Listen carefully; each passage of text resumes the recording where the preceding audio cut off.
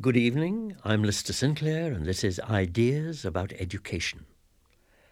Suffering from low morale, depressed, feeling unfairly blamed for the ills of society, you must be a teacher. So began an article in the educational supplement of the London Times last year. An accompanying editorial went on to say that the nation's leaders claim to put education at the top of the agenda, but they leave teachers at the bottom. A lot of Canadian teachers feel the same way. Everyone wants to fix education, but no one seems to want to include teachers in the solution. And teachers are our subject tonight on Ideas, as we continue with David Cayley's series, The Education Debates. We'll tell one teacher's story and then look at the impact school reform has had on teachers generally. Finally, we'll consider the impact teachers might have on school reform, if only they were given the chance. The Education Debates, Part 3, by David Cayley. Those who have listened to the first two programs of this series have heard several school reformers denounce progressive education. Progressivism, roughly speaking, is the opinion that the needs, aptitudes, and interests of the individual child should dictate the shape and pace of that child's education. The reformers say that this approach has fostered incompetence and inequality. But many teachers continue to uphold the ideas the reformers scorn.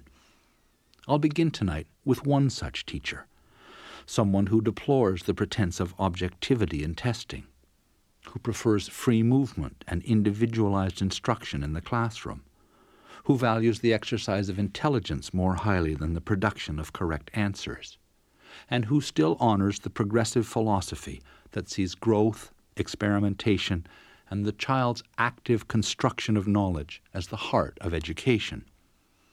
The teacher is Alex Lawson, and during the first part of the program, she'll look back at the Toronto Alternative School where she was able to put this philosophy into practice. Then she'll reflect about the changes that have happened since. The story begins with her own remembered experience of school. It was there, she thinks now, that her views on teaching first began to form. To me, it was like going to church, in that how could you pass the day in your mind, because there was certainly nothing interesting going on in the classroom for me at that point. You know, the teacher would stand at the front, and then within moments I would lose interest. And, you know, so I had developed a fairly interesting interior life, but it's hard to carry on for hours at a time. And I can just remember being almost in tears, waiting for that 4 o'clock bell, waiting for that freedom. And at least in church, I could read the Bible, I could read something, but in school at that time, you could not read, well, obviously, while the teacher was talking. And you had to do what you had to do, which was often just reading little passages here and there. Each of your classmates would also read their one paragraph, and that was reading, and math was algorithms. Oh, it was horrible. The number of kids who feel this way about school is sometimes forgotten by those who advocate a more rigorous curriculum and who expect it to produce more biddable children and greater social equality. Alex Lawson never forgot. She worked with kids outside schools for 8 years, she says, before she was finally willing to try teaching. And when she did, in front of 38 grade 7 and 8 students at a Toronto elementary school, she found herself doing more or less what had been done to her. She uses mathematics, her special love, as an example. In mathematics, at that point, I knew that to tell the kids to open the book and to do page 20 would be as horrible for them as it had been for me, and I wanted to do something different, but all of my colleagues in the school said, well, it's just too much to do anything different, and don't bother trying. And eventually, I didn't try. I couldn't figure out how to do it at that time, and so I would have the kids open the book, and they didn't understand it, many of them, and they would look back at me with the blank face, and I just felt horrible. I mean, it was everything I said I would not do, I was doing it at that point. It was about control, it was about discipline, and it was about minimal learning at that point. So I realized that I was not going to inflict this upon them, and I left. Lawson took a job as the director of a daycare whose operations were meshed with an adjoining school. The school was called Alternative Primary School, and it made a striking contrast to the one she had just left. I got to see education in a way I'd never seen it before, and it was the embodiment of my dreams. Here was a place where kids were excited about learning, and where things were being tried out, and where there was pedagogical discussion happening all the time, and I was just thrilled. I realized that there was a place to do the things that I wanted to do. Particularly impressive to her were the methods of the grade 5 and 6 teacher, John Dunlop, who was then working with an approach called the contract system. Kids were given a contract for 4 or 5 weeks, and basically it outlined everything they were responsible for, and they could then set out to undertake it at different times. Rather than him directing from the front, they would go off and work on whatever area they were interested at the time. They had to do it all, but they set their agenda, they planned their time, they were responsible for getting it done. And, that was the system I eventually adopted. The opportunity to employ this method herself came when she was hired to teach at an alternative primary school called Cherrywood in the borough of York. The school had been started several years before she came by a small group of parents eager to create a convivial school. After much discussion, they had come to agree on certain principles. Parents were to be involved in the classroom and exercise authority in the school, but the teachers were to be paramount on pedagogical questions. There were to be close links with the community, including regular community service, and the children's academic programs were to be individualized. Alex Lawson took grades 4 and 5 and put the contract system into effect. I wanted them to take responsibility rather than me being constantly in charge and telling them what to do. I wanted them to learn how to plan their own time and to suffer through as they learned that, rather than learning it as I did in university.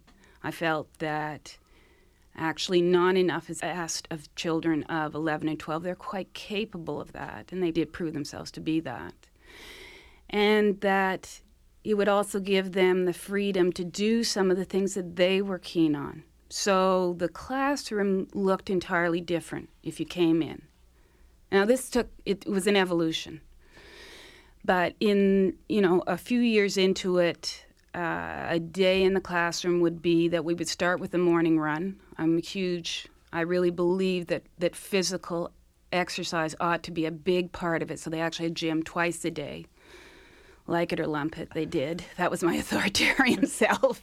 So we ran every morning. And actually that evolved into half the school running every morning. All the junior kids ran.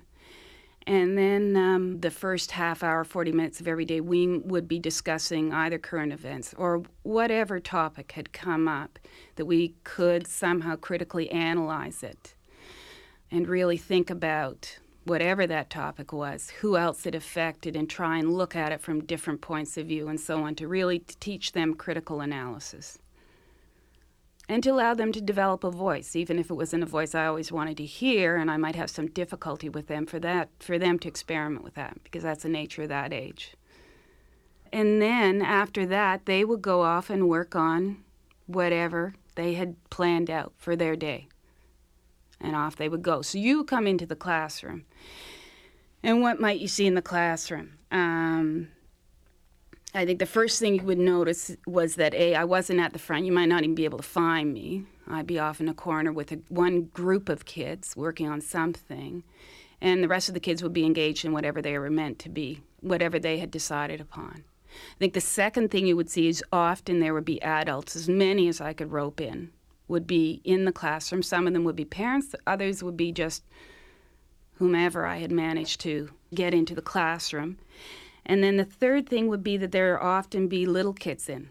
So my neighboring teacher, the grade 1, 2 teacher, and I often had kids in each other's classes as much as possible.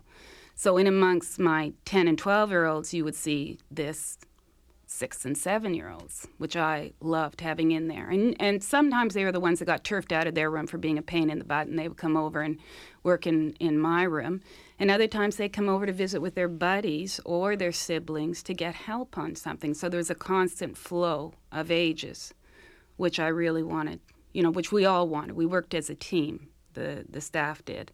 So there was a flow throughout the whole area. It was an open concept. There were kids everywhere. Now, according to the parody, which I have frequently read, of this kind of classroom, it will have been intolerably noisy. Was noisy, yeah. I mean... was obviously not intolerably. No. I mean, we had 90 kids in an open pot. That's a lot of kids.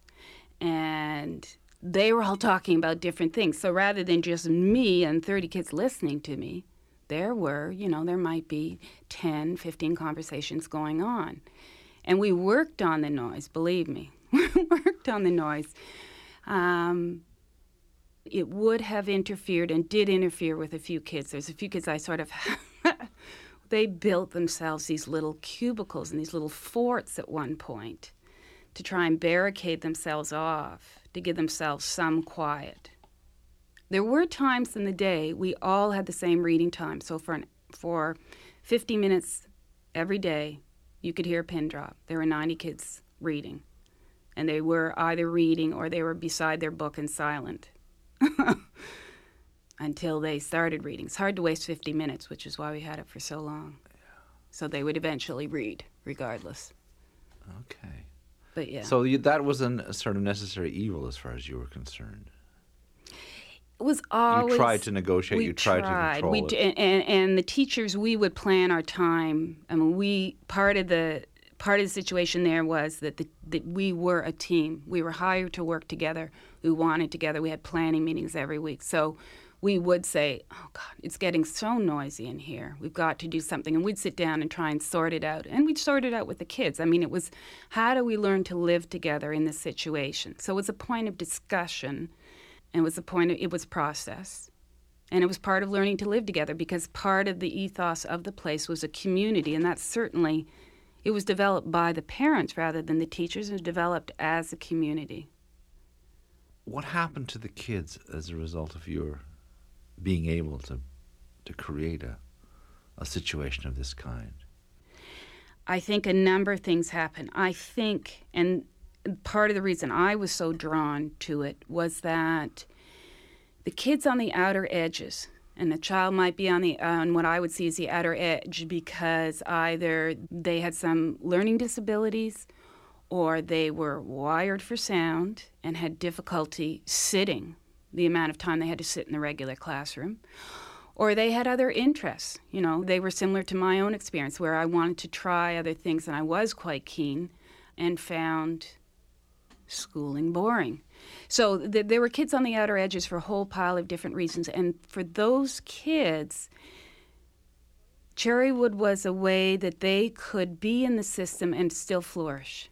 Now, they didn't all flourish. There were some who needed a very structured situation, and Cherrywood was not that. The contracts are actually quite highly structured, but there was the noise. And they did need, I think there is a group of kids who do need direct instruction, who do have a distinct sort of disability either in reading and writing or mathematics, and they do need a different situation than what we had to offer. But that's a tiny group.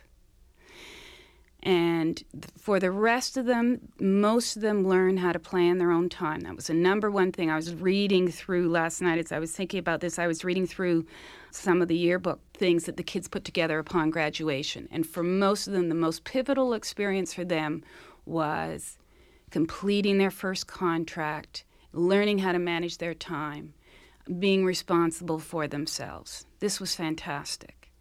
And having that responsibility, they loved. And indeed, they missed it when they went to grade 7. They found that a bit of a difficult transition.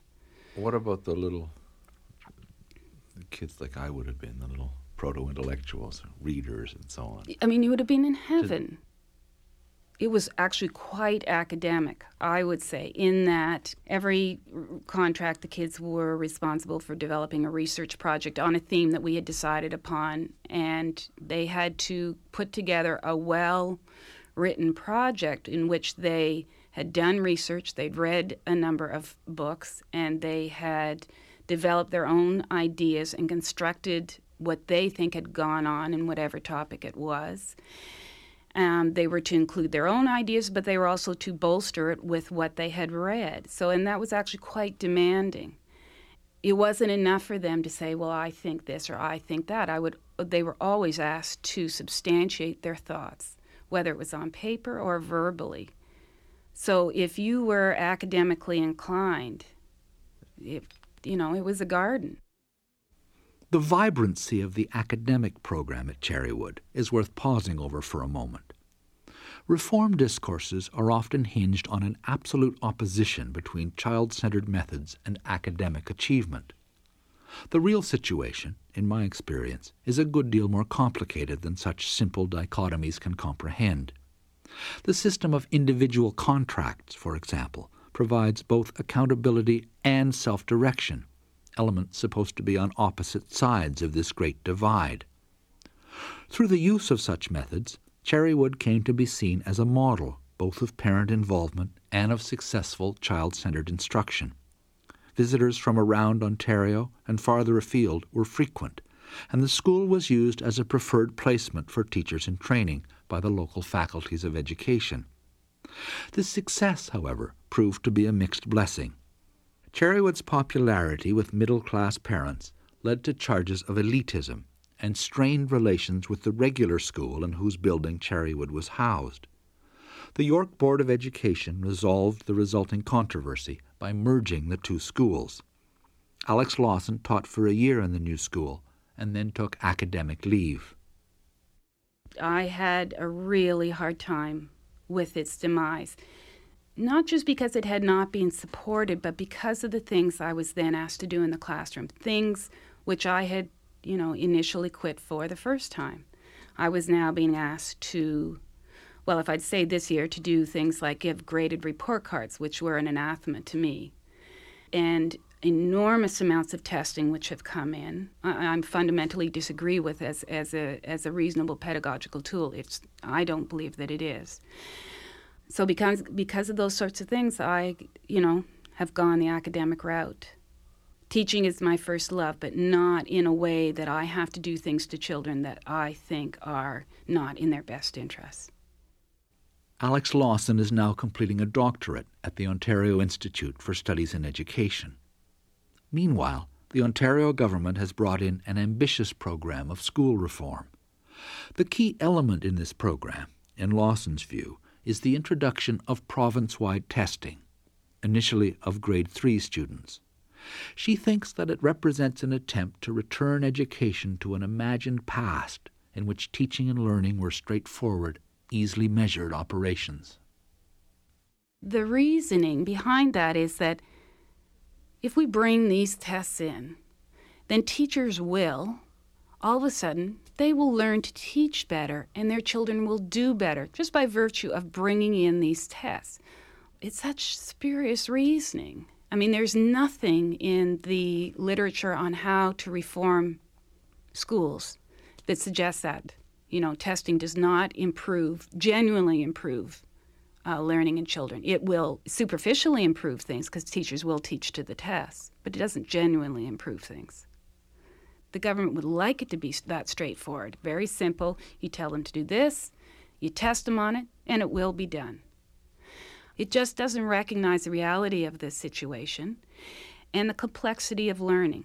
And they would like learning to be much more simple, I would say a behaviorist notion of what learning is. You do it, you drill it, and it will happen. And if your viewpoint is, in fact, that learning is actually children learn by constructing knowledge, if you have a constructivist belief about how real learning takes place, well, they just, one flies in the face of the other. Lawson also thinks that province-wide testing is likely to lead to a polarization of the education system. She says it's not the tests themselves that are the problem. She generally commends the province's Education Quality Assessment Office for the kinds of performance-based tests they've devised. Nor would it be that worrying to her if the Provincial Ministry of Education were just trying to find out whether the schools are accomplishing the goals set for them.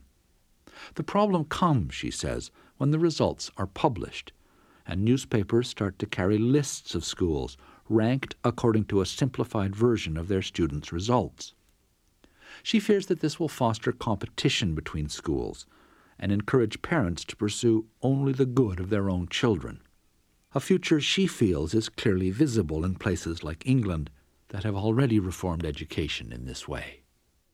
The research that I've read now about what's happening there is the combination of test results that in parents' hands and the test results of schools have led parents to try and go to those schools that have good results, and that their involvement has been solely around their own children and their own children's needs rather than the broader community. It's become a much more individualized effort on the part of parents doing something for their kid, but not for the wider system because of the way it's structured around essentially shopping for schools and using the test results as a means to shop. The parent is positioned as a client, and the schools are something to be shopped for. That's my fear.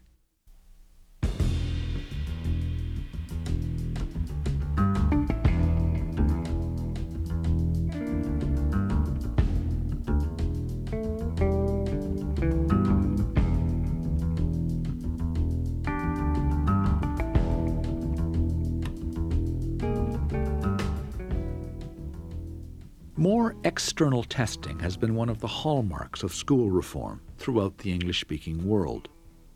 The result, for better or worse depending on your point of view, has been the more competitive school system that Alex Lawson fears. There has also been a marked effect on the confidence and morale of teachers. External tests, amongst other things, are substitutes for a teacher's judgment about what should be taught, when it should be taught, and how the student's progress should be evaluated. The tests say, in effect, do what you're told and stick to the curriculum. One can question the extent to which teachers have ever been professionals, in the sense of being able to set their own standards, but certainly they are now losing whatever elements of professionalism they once had. The external examiner symbolizes this loss. Daniel Ferry is a teacher in the state of Illinois, which puts its grade 6 students through 2 weeks of standardized tests every March. These tests have been going on since 1985, 2 years before Daniel Ferry began teaching. Ferry is also a sometime broadcaster on Chicago's WBEZ, a national public radio station. This year, when March rolled around, he broadcast the following commentary, which I think says something both about standardized testing and about the situation of the teacher in a standardized regime. We repeat the broadcast with his permission. This March, I, like thousands of other 6th grade teachers across the state of Illinois, stood in front of my classroom and tore the plastic from a stack of papers on which were printed the topic my students and dozens of thousands of other 6th graders would spend the next 40 minutes writing about. The students, the teachers, and the schools are all graded on the results. We took the Illinois Goal Assessment Tests, the IGAPs. It's a state law that all across the state students will write about the same topic, take the same test, follow the same rules, so that everything is the same. It's a law because the easiest way for politicians to pretend they care about education is to stand up and declare that students are not learning, because teachers can't teach, and the schools are rotten, and that we're going to fix it by taking a test. Not that those politicians have any idea what we would test for, or how we would test for that even if we knew, but it does not matter. It sounds good on TV. So the Illinois State Legislature told our state bureaucrats to design tests in reading, writing, math, science, and social studies, and to make everyone take them. We all took the IGAPs for 2 weeks in March, so that everyone would be the same. Almost. Illinois students now learn to write by the numbers. The first paragraph of a paper must do this and this and this and this, and the 3 main body paragraphs must do that and that and that and that, and the conclusion paragraph must begin with 2 thises followed by 3 that's and end with an exciting this. No, I'm not making this up or that. It's that bad. And those are just the rules for a persuasive type paper. We learn different rules for writing expository and narrative papers. This is not how people write. This is how people fill out tax forms. Then we have the reading test. then the math test, then Casimir Pulaski Day, and then Oh God Help Us. The kids hate it. The best writers especially hate it. Mr. Ferry, haven't you ever heard of foreshadowing? If I want to tell my story a different way, why can't I? I explained that our state legislature has determined that we must have standards of instruction. The children looked at me like I needed to blow my nose. I told them about basics of form that once mastered can be improvised on. They kept looking at me. I tried to convince them that these are efficient formulas for clear writing. They kept looking. Finally, I said, look, neither of us has any choice here. You have to take these tests, and I have to give them. And some poor soul in North Carolina has got to read and grade 500 of them a day. They have a list of rules, the rules you learn for writing each kind of essay in front of them. If you don't follow a rule, they take points from your score. They don't care what you write. They only care about the rules. If you don't follow the rules, you get a bad score. The scores are published in the paper. If our scores aren't good, then people won't think our schools are good, and they won't want to move here, which will make the real estate people mad, and they will yell at the school board, who will yell at the superintendent, who will yell at the principal, who will yell at me. This is not about writing. This is about not getting yelled at. This they understood. Each student receives an IGAP test booklet. Its front page is for student information. The students must record their name, grade, student ID number, date of birth, ethnicity, and God knows what else on it. Each letter or number goes in a box. Then under the box, in number 2 pencil, the student must fill in a circle that corresponds to that letter or number or ethnicity. The page looks like if a loan application and an optical illusion had a baby. If the boxes and circles aren't filled out right or the marks aren't dark enough, the machines can't read them and we get yelled at. We filled out the information pages on the day before we began the tests. After the students were finished filling them out, the pages looked like they'd been used to line bird cages. There were random marks everywhere. So my teaching partner and I stuck Post-it notes on the worst of them saying, print your name more clearly, fill in circles under date of birth, or darken circles. The morning we gave the first writing test, my students sat vacant and resigned, like Pickett's Virginians waiting for the charge. I picked up the packet of prompt pages. The writing topic is printed on them, and they are sealed in plastic for secrecy. I ripped the plastic and we handed them out. Then we handed out the students' test packets, some sporting Post-it reminders to print your name or darken circles. Then I stood in front of the class and read from my booklet, which by law were the same exact words thousands of other 6th grade teachers would also be reading that morning. This is the test I told you about. You will have 40 minutes to blah, blah, blah, blah, blah, ending with turn over the prompt page, read what the topic is, and begin writing. Good luck. I was not bound by state law to say good luck, but I thought it might be okay to wing it there. The topic was, should students be required to wear uniforms to school? The children picked up their pencils, took a breath, and wrote. The only sound was the turning of pages, the scratching, and sharpening of pencils. As required by law, I announced when 20 minutes were left in the test, then 5, then when time was up. We collected the prompt pages because they must be counted and sent back to the state. We collected the test packets and I set them on my desk while the students stretched and talked quietly. Then I heard Dwayne ask Becky, "What did you write about?" "Well, I wrote about uniforms. We all did. It said to do that on the paper." "Mine didn't say that. Mine said to write about dance in circles." Becky and I both said, "What? What did you write about?" "I wrote about dance in circles. Here, I'll show you." I reached for the pile of prompt pages, but Dwayne was already rummaging through the stack of test booklets. He said, "No, it's not over there. It's on these." Becky said, "Well, those didn't say what to write about." "Mine did." Dwayne pulled his test booklet out of the stack and pointed to the Post-it I had stuck to the front page. On that Post-it, I'd written, "Darken circles." "See, right here. It says dance in circles." And so that's what I wrote about. That morning, thousands of 6th graders across the state of Illinois sat in their desks. They curled themselves around their pencils, stuck their tongues between their teeth, and wrote 5-paragraph essays about wearing uniforms, all except one. His essay began, "Well, I never thought much about dance in circles before today, but if that's what you want to know about, well, here goes."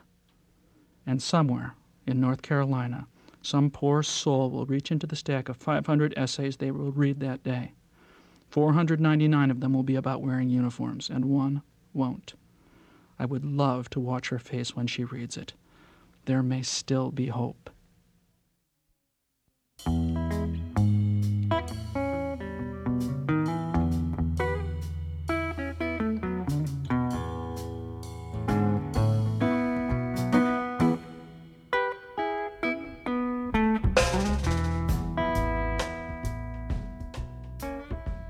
The current wave of school reform began to take shape nearly 20 years ago, though it is only now cresting in certain parts of Canada. With some local exceptions, teachers have not been consulted about the changes that have taken place. They have been treated as the objects of school reform, when they haven't been seen as its enemies. In Ontario, one activist told me that she had urged on the Harris government the view that reform would never succeed unless the government had the gumption, in her words, to take on the teachers, which presently they did.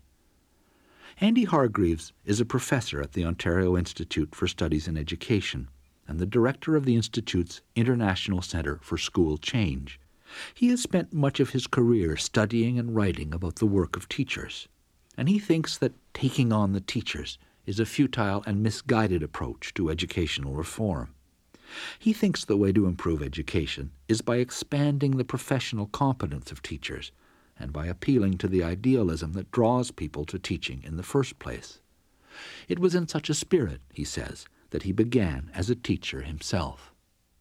For me, it was an act of repair. I recall when I went to a rather stuffy English boys' grammar school, and they sent me a questionnaire at the end of university saying, what were my intentions for my future career. Somewhat arrogantly, I said I planned to go into teaching and then to train a better generation of teachers than the ones who appeared to have taught me. And that's actually one reason why many people go into teaching. It is an act of repair, of restoration, of contributing to a better teaching community. After beginning as an elementary school teacher, Andy Hargreaves took what Alex Lawson earlier called the academic route. In recent years, he has studied the way school reform has unfolded in places that began reforming their school systems before Canada, like England, New Zealand, and Australia. In these countries, he says, the process of reform has been driven by popular anxieties, both about economic conditions and about social morale. Reforming schools has been seen as a way of restoring social discipline and getting a grip on economic change. England, since the election of Margaret Thatcher, has been the most radical case.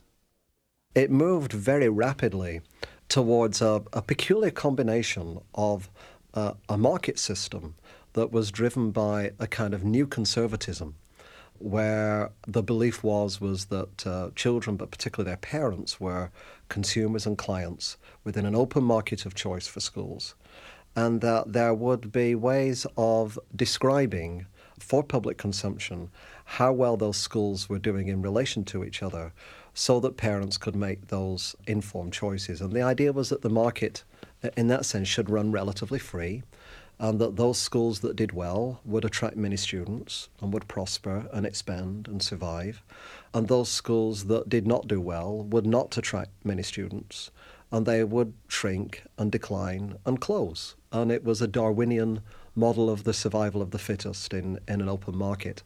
Alongside that new conservatism, oddly, was an old conservatism, which was about the protection of national values, national culture, national heritage, traditional subjects. So you found in England a national curriculum, very detailed, very centrally controlled, where history was largely British history. Literature was largely British literature. The results of that have been interesting and largely negative, I think, in terms of the research.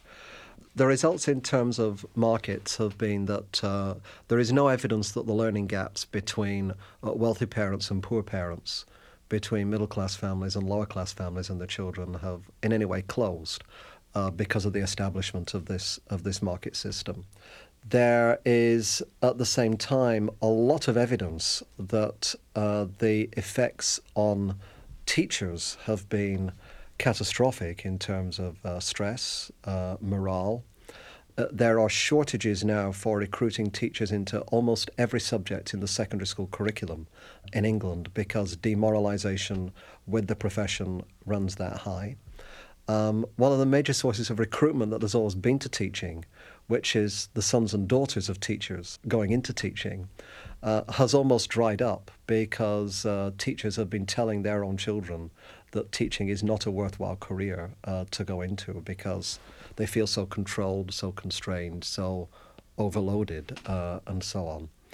And there is also a lot of evidence that there's a widening gap between teachers and administrators, that actually administrators, school principals and so on, are receiving more professional development than they did 10 years ago.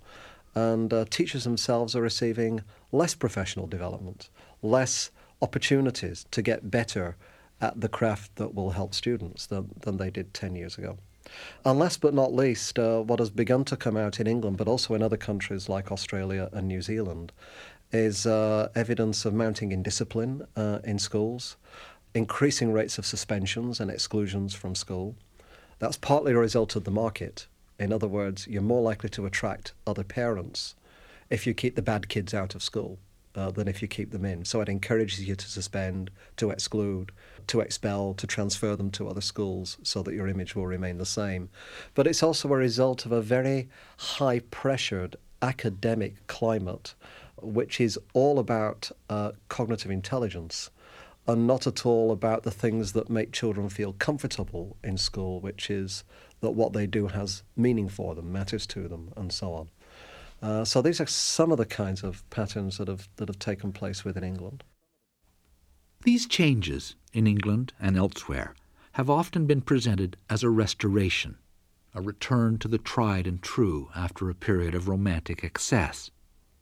These good old days are largely imaginary in Hargreaves' view, but the promise of returning to them is politically popular. This puts a persistent difficulty in the way of teacher-friendly school reform. What plays in politics and what works in schools, Hargreaves says, are two entirely different things. At times of political panic, governments move towards control strategies rather than what we might call capacity-building strategies. Capacity-building strategies are developing the skills and the abilities and the knowledge in people to be able to operate more effectively in their organization, which in this case is a school. Control strategies are predicated on the assumption that the reason our schools are failing is because teachers have been incompetent, or they've been lazy, or they've been stupid. And therefore, what the reforms need to do is attend to those deficits and control teachers into operating in a more different way. Governments operate off short time frames of electability. They operate off about 3 or 4 year cycles of reform because they believe they may only have one shot at the target. Whereas educational reform cycles, in terms of what really makes a difference in classrooms, for teachers to engage with it, understand it, practice it and make it effective, tend to run in cycles of at least 7 or 8 to 10 years before you see a positive impact of the reform taking effect within the classroom.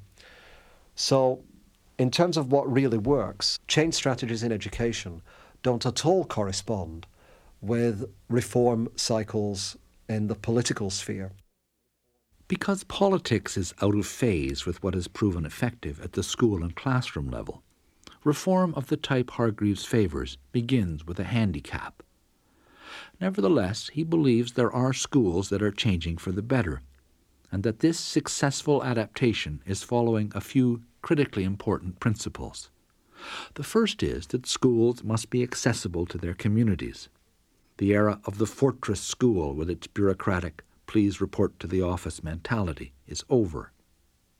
The second key principle is that schools must treat their students as whole persons and not as units of academic production.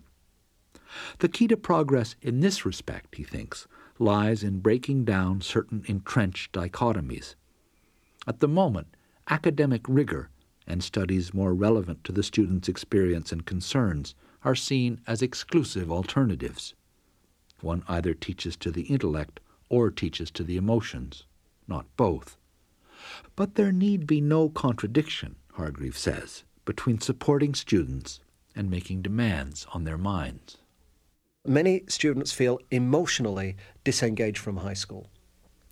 When students are asked, in several studies of dropout that we looked at, when dropout students were asked, what would have been the one thing that would have kept you on in school?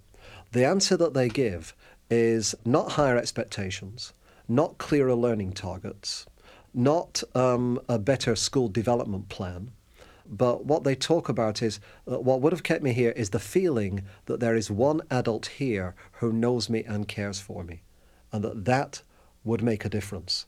And we know from all the research on resilience, which is the ability of students to bounce back against severe hardships that they suffer in their life, from their family, from their community, from poverty, from alcoholism, and so on. Though what makes a difference to them is one adult connection in their lives who is a role model for them, who is somebody that they can take their concerns to, bounce things off, and so on.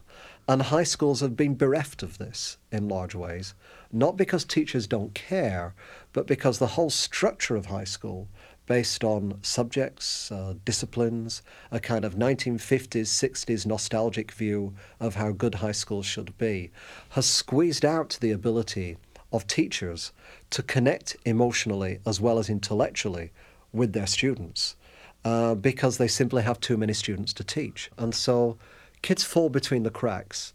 They lose interest, they become disengaged. And therefore, the high school especially has to pay attention to emotional as well as intellectual learning, to put the two together. And that's done through good relationships with teachers and through a curriculum which engages with students' lives at various points, which engages with their future work lives, which engages with their families and communities, which engages with the social and political and environmental world around them, about which the research again shows they care very, very deeply at this point in their development. And that can be combined with very high standards, very demanding curricula. It doesn't have to be done instead of meeting those particular objectives.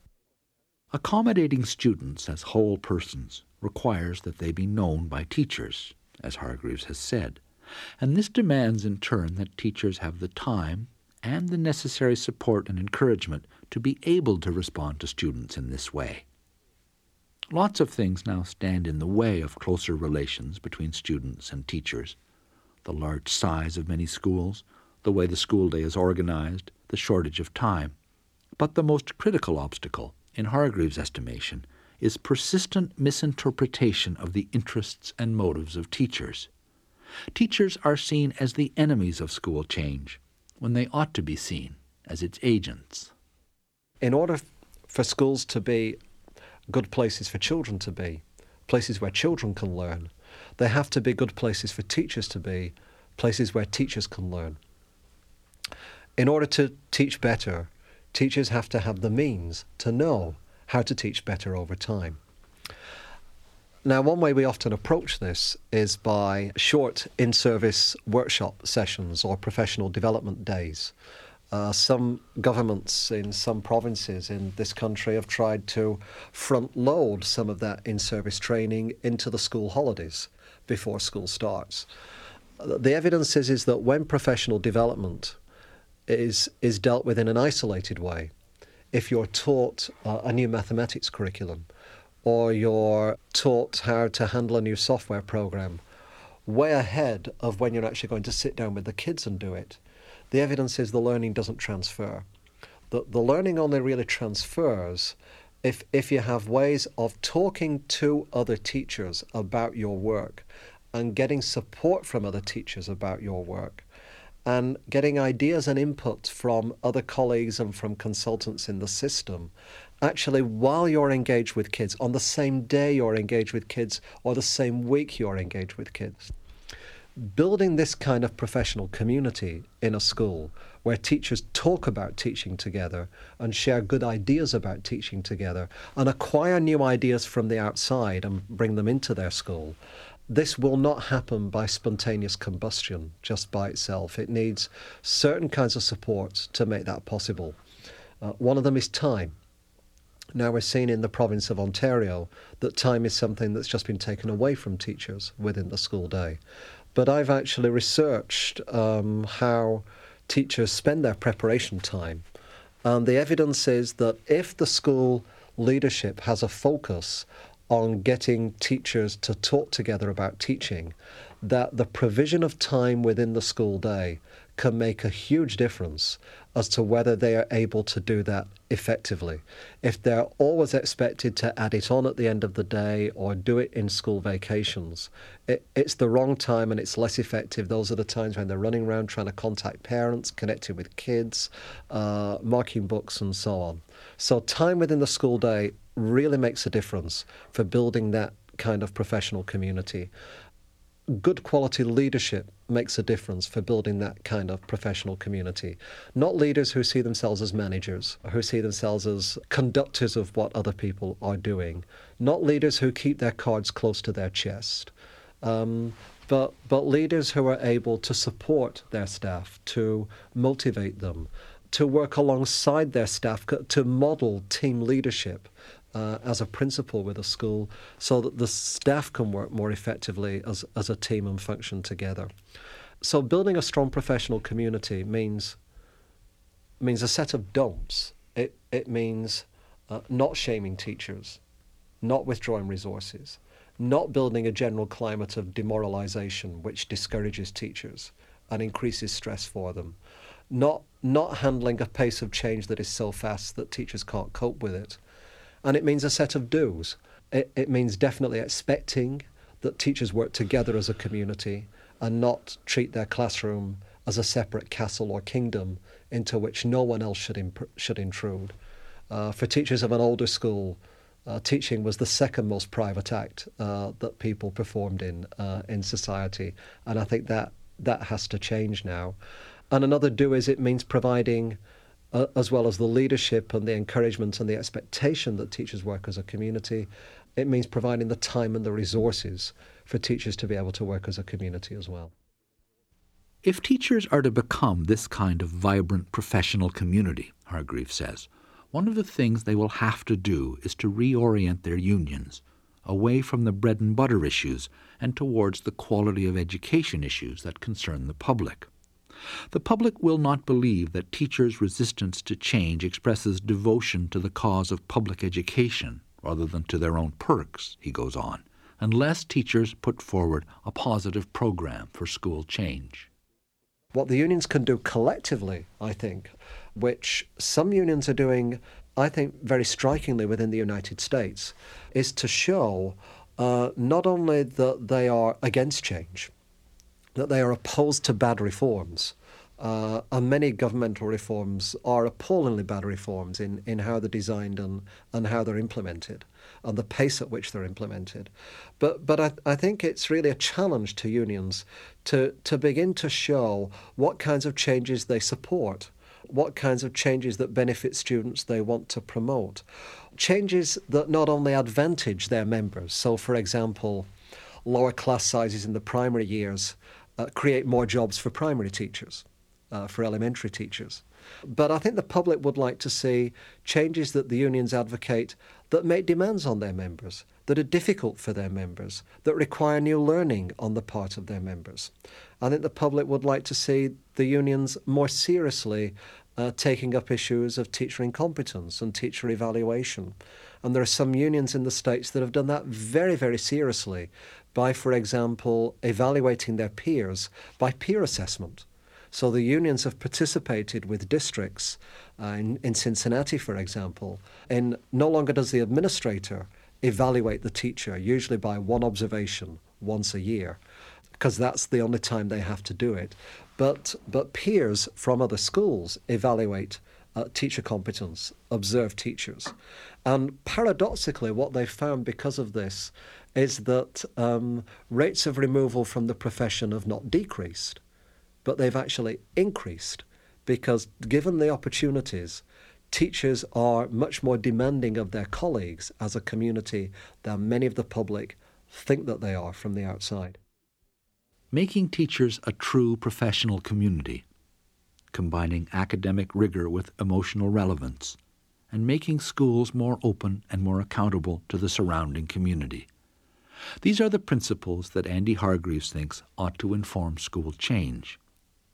But reform will not succeed, he says finally, without a willingness to radically alter the structure of the familiar unwieldy industrial relics we call schools, particularly high schools. Well, we really, really have to think, and it's one of the most painful things for the public and schools to be able to take on. We have to take seriously the question of what do we need to do to our high schools to make them welcoming and involving places for all students, not just the academically capable, not just the future valedictorians, not just those who will have a place as jocks on the sports teams. But what can we do to make these places that are inclusive for all kids? What can we do to restructure the curriculum and the ways of organising lessons that get beyond it being one teacher, one discipline, one class? One teacher, one discipline, one class. And kids move from class to class like they move between flights in an overcrowded airport, dragging their luggage from their lockers behind them as they go. And the only difference between an overcrowded airport and some of our largest secondary schools is that the airlines don't demand that you enjoy the flights when you're actually on them, which is something that schools and teachers sometimes do. And I've shadowed grade 9 students going round from one lesson to the next, and you wouldn't believe the impossibly small fragments of time that they have to get from one end of the building to their locker to the other end of the building and change frames from being in chemistry and having to hypothesize and investigate and document results very carefully, suddenly to being creative with poetry in another lesson within about a 3-minute time frame. We really need to think of ways of restructuring our high schools so that kids in the early years of high school, when they are most vulnerable to dropping out, feel that they're part of a community of other kids that follows the curriculum through together, a common curriculum. Feels that there's a small number of teachers that they need to get to know who will follow them through the year, so that the kids know each other, the kids know the teachers know the kids, and it's a smaller group of teachers dealing with these kids, and the teachers know each other. But we've got to get the idea that if schools are going to be good places for students to be, they have to be good places for teachers to be, and that teachers have to be seen as part of the solution to educational reform and not as part of the problem, or not only as part of the problem.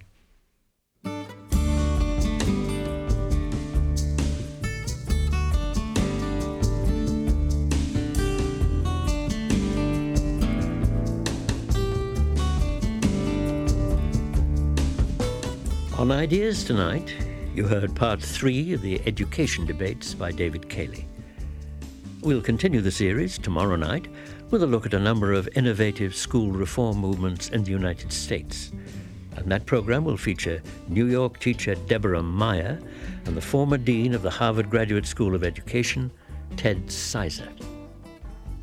A complete schedule of the series is available on the CBC website. Go to www.radio.cbc.ca and look for Ideas. Tonight's program was produced by Alison Moss. Associate producers Kathleen Pemberton and Liz Nodge. Technical direction by David Field. A transcript of the whole series is available for $25, and a set of audio tapes will cost you $90, including shipping and taxes. Write to us at Ideas, Box 500, Station A, Toronto M5W1E6. The executive producer of Ideas is Bernie Lucht, and I'm Lister Sinclair. Coming up, the national news, followed by the arts today, and Between the Covers.